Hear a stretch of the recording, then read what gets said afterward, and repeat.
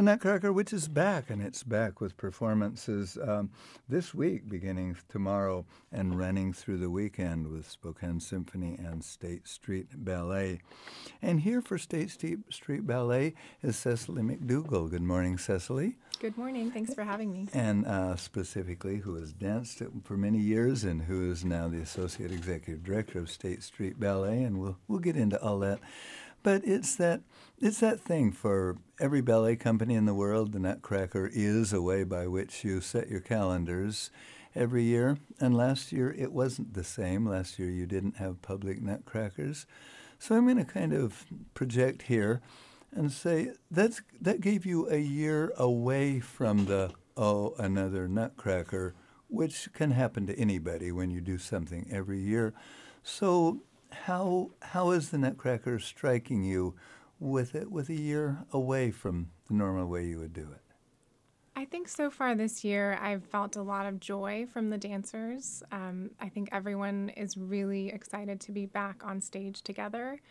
And, we have a national tour, so we go to several different cities, and the collaborative aspect of that, working with Morihiko and with the Spokane Symphony and with the local students here and being at the Fox Theater makes this show feel really different than any other Nutcracker that we do. So I would definitely say there's a fresh energy and a feeling of homecoming for our 10th anniversary being here. So we're just thrilled to be back. Nice.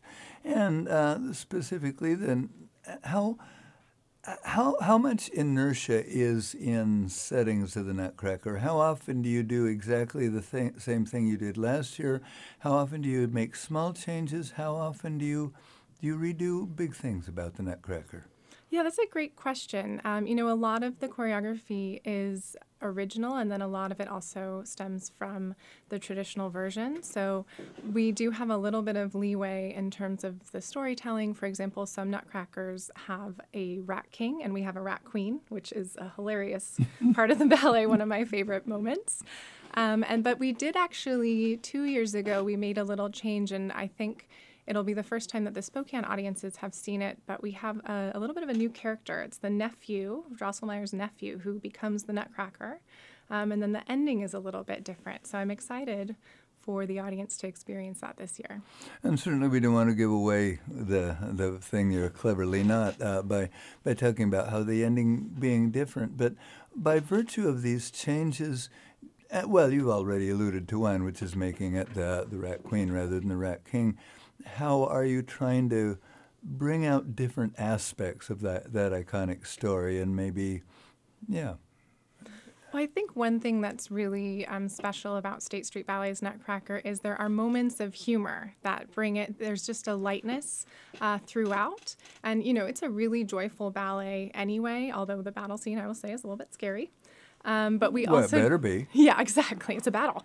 But we also have, Grandma's a really great character for some laughs. And then in the second act, we've got Mother Ginger is iconic. So the audience can come and expect to see really gorgeous, high-quality dancing, but also to laugh a little bit in their seats. Yeah. And it's a story that exists on so many planes. It's kind of the way kids are going to view the Nutcracker. It's the way adults are going to view the Nutcracker. How do you think of in terms of keeping it fresh for the adults? Yes, I think the humor definitely adds to that for the adults as well as for the kids. I think that's a universal. But the adults will, I think, appreciate the artistry of our performers and maybe, definitely more than the kids in the audience. They're going to understand that what they're seeing is really Olympic-level athletes on stage, at their peak. And so we're just excited to be able to give those artists a platform to show their skills and to work together with the symphony to create something beautiful. Sure. And speaking of those artists, you were saying when we were talking earlier that your dancers come from all over the world. Where in the big word reopening? Where in your reopening are you from when I assume you were not doing the normal stuff a year ago to how recently have you returned to shows with people in the hall? Our season opener was actually one of the biggest collaborations we've ever done. It was the musical Kismet in Santa Barbara at the Granada Theater, and we worked with the Santa Barbara Symphony as well as stars from Broadway who flew in for 6 weeks and rehearsed with us. And so that was the first time that the company members of this season have been on stage since the pandemic, and it was just incredible. Many of them said that returning to the stage, just walking out on the stage with a full house for even the preview performance just brought them to tears. So I know they're so excited and grateful to be back. And we also did another collaboration before starting our Nutcracker tour with Santa Barbara Opera. We did El Amor Brujo, so that was another nice exciting way to get back on stage and create something new. It's interesting that you mentioned the Granada Theater, because that's a commonality in a way between Spokane and Santa Barbara, is that each place has a really special performing place to do. Describe the Granada Theater. It's a beautiful theater. You know, it's Spanish style, and it was redone about 15 years ago, and the backstage is gorgeous. The theater itself is beautiful from the lobby to just the hall, everything, and it's really well equipped. So that's our home theater, and we love it. But we also are so honored to perform at the Fox, and I think just the Art Deco style fits our Nutcracker and the visuals just perfectly. So. And Morihiko Nakahara, who's conducting this, we could have just substituted the words Fox for Granada in describing that lovely place where the symphony gets to play, couldn't we? Yeah, and what's special about doing the Nutcracker at the Fox is that, well, for me, first of all, because the pit itself is not that huge, right? And it's rather shallow, so I get to see a lot of what's going on stage, and we get much to see better a little than, bit of you. Yeah, much better than most other pits that I've been in. Also, the fact that there's something very unique about our Nutcracker together, because, for instance, the harp, the bass section, the percussion section, we can't fit them in the pit. So we put them sort of in the house a little bit. So to see, it's almost, for all these families who come to watch the ballet, they're also getting to watch the orchestra, up close. I always feel a little bit guilty because, once again, because the pit is shallow. When I stand up, when I'm conducting on the podium, I always apologize to the people who are right in the center of the front few rows, because I feel like I'm blocking their view, but they're getting like a perfect view of the instruments at the same time. But I always turn around and say, sorry, you might not be able to see as well what's happening on stage. But it's just, there's the uniqueness of this particular production that the State Street Ballet does. I remember the first time, the first year we worked together, and we saw the set, and we thought it was tailor-made for the Fox because it just fits so seamlessly. And so, it was just a special experience. And, this is, I think I could say with confidence, this is one thing I look forward to doing every season is the Nutcracker, because I think the music, obviously, Tchaikovsky's score is so phenomenal and so beautiful. It's so exciting, but I just love working with dancers in this setting. So it's a treat for me. Isn't there a nice sense of ease with something that everybody knows, that the score, the musicians know it, and so there's a lot of you don't have to do the damage control stuff that some people don't know that conductors are doing some of the time.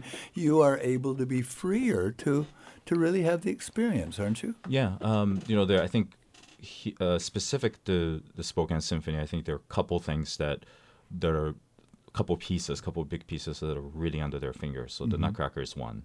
The other thing is Beethoven's Ninth, because it's been going on for almost 10 years, or since Eckhart started it. So those pieces, you're right. There's a sense of freedom, and the score, the music to the Nutcracker. And when I teach at my university, I always warn the students. It's like, you better know your Nutcracker excerpts, because it's hard. Especially especially for the strings, high strings. There's some really virtuosic writing, but of course, they know it inside and out, because they do this every year here. So that gives us that sense of freedom too, and I feel like we can really kind of play off of each other not just between the orchestra, among just within the orchestra, not just within the orchestra, but also definitely with what's happening on stage, so that if we need to delay a big hit, musical hit or something, they know to adjust, without talking about it. So there's definitely a sense of very much like a spontaneous music making and music sharing that goes on during the Nutcracker week. Does the brass section still sing the women's chorus during the first rehearsal? What was that? Does the brass section still sing the women's chorus during the first rehearsal, or have they abandoned that? Let's see. This, I think they're gonna do it tomorrow afternoon. I think for us, because the way the rehearsal schedule is now, we have the singers at the first rehearsal, but we might not have them for the second rehearsal. So, and they're off stage, so we never see them. There's like a closed circuit TV backstage somewhere where they're singing, so we never see them anymore. Yeah. Well, and the brass players can do it. And you have more women in the horn section, so they can even hit the high notes. Right. So it's perfect. Back to you, Cecily. Morihiko's not sitting here. There's no conductors in the room. Talk about what ballet people talk about conductors and the range of conductors, and those that do and don't pay attention to what the dancers need, and maybe a few horror stories in here too. Come on. There are definitely some conductors that we have worked with where you give the feedback and then you give the feedback again. And then you maybe try one more time and then you just quit because it's going to be whatever they decide. And I'm very happy to say that is not Morihiko.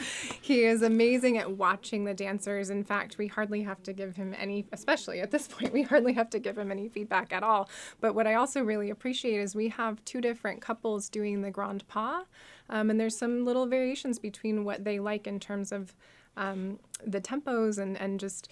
We have in particular, a couple of fabulous turners. And so at the end of a variation, if they want to finish their pirouette at the top and hold it, he's really watching them. And that just adds to this kind of connectivity that you were describing of the dancers and the musicians. And so we're always so grateful to come here and have you conducting, because it just gives the dancers a sense of ease knowing that you're going to be really there for them. Yeah. And speaking of the grand pas de deux, and you said you have two sets of dancers, is there kind of a sense of double casting that you're doing in this? We do, yes. We have two Claras as well, and most of the second act variations are double cast, a lot of them. And what's exciting about our grand pas couples is we have Marika Kobayashi from Japan, and we have Harold Mendez from Cuba, and they're one couple, and they have a really different quality than Daisy Mendonça from Brazil, and actually a guest artist, Aaron Smythe from Australia. And it's just, I love watching both couples because they're fiery and they're fierce, and then the other couple's elegant and regal, and so I would recommend getting tickets to both casts. And I should say that we're talking to people about the Nutcracker, which opens on Thursday. There's a Thursday night performance, and then a 7:30 Friday night performance, 7:30 Saturday, two performances, a matinee at 2, and then the evening performance at 7:30. Then the final performance is Sunday at 2 o'clock at the Fox with the Spokane Symphony, and through the usual Spokane Symphony ticket outlets, their phone number or their website, spokanesymphony.org. And so you say you're on tour. Where have you been and where are you going between now and Christmas? So our opening performances were actually in Fresno the week before Thanksgiving. And then we are headed to Durango, Colorado next week before returning to the Granada for our final shows in Santa Barbara. And in every case, it's with orchestra? Fresno, no, but Durango and Santa Barbara, yes. Okay, yeah. So then you get that treat too, because it's. I mean, that you're associate executive director. That means you also know what budgets look like. So that's a real dilemma in the world of ballet, isn't it? When you can and can't have an orchestra. Mm-hmm. Yeah, and actually, so the performance that we had in the theater on March 13th, when everything shut down, was Sleeping Beauty. and we've had to postpone it, but we're actually bringing it back this spring, and I'm so pleased to say we will have live music, which we wouldn't have had. So there's a little bit of that redemptive, if the money's there, we'll bring it in, because having live music just adds exponentially to the performance. Oh, of course, yeah. I'm biased, but still, of course.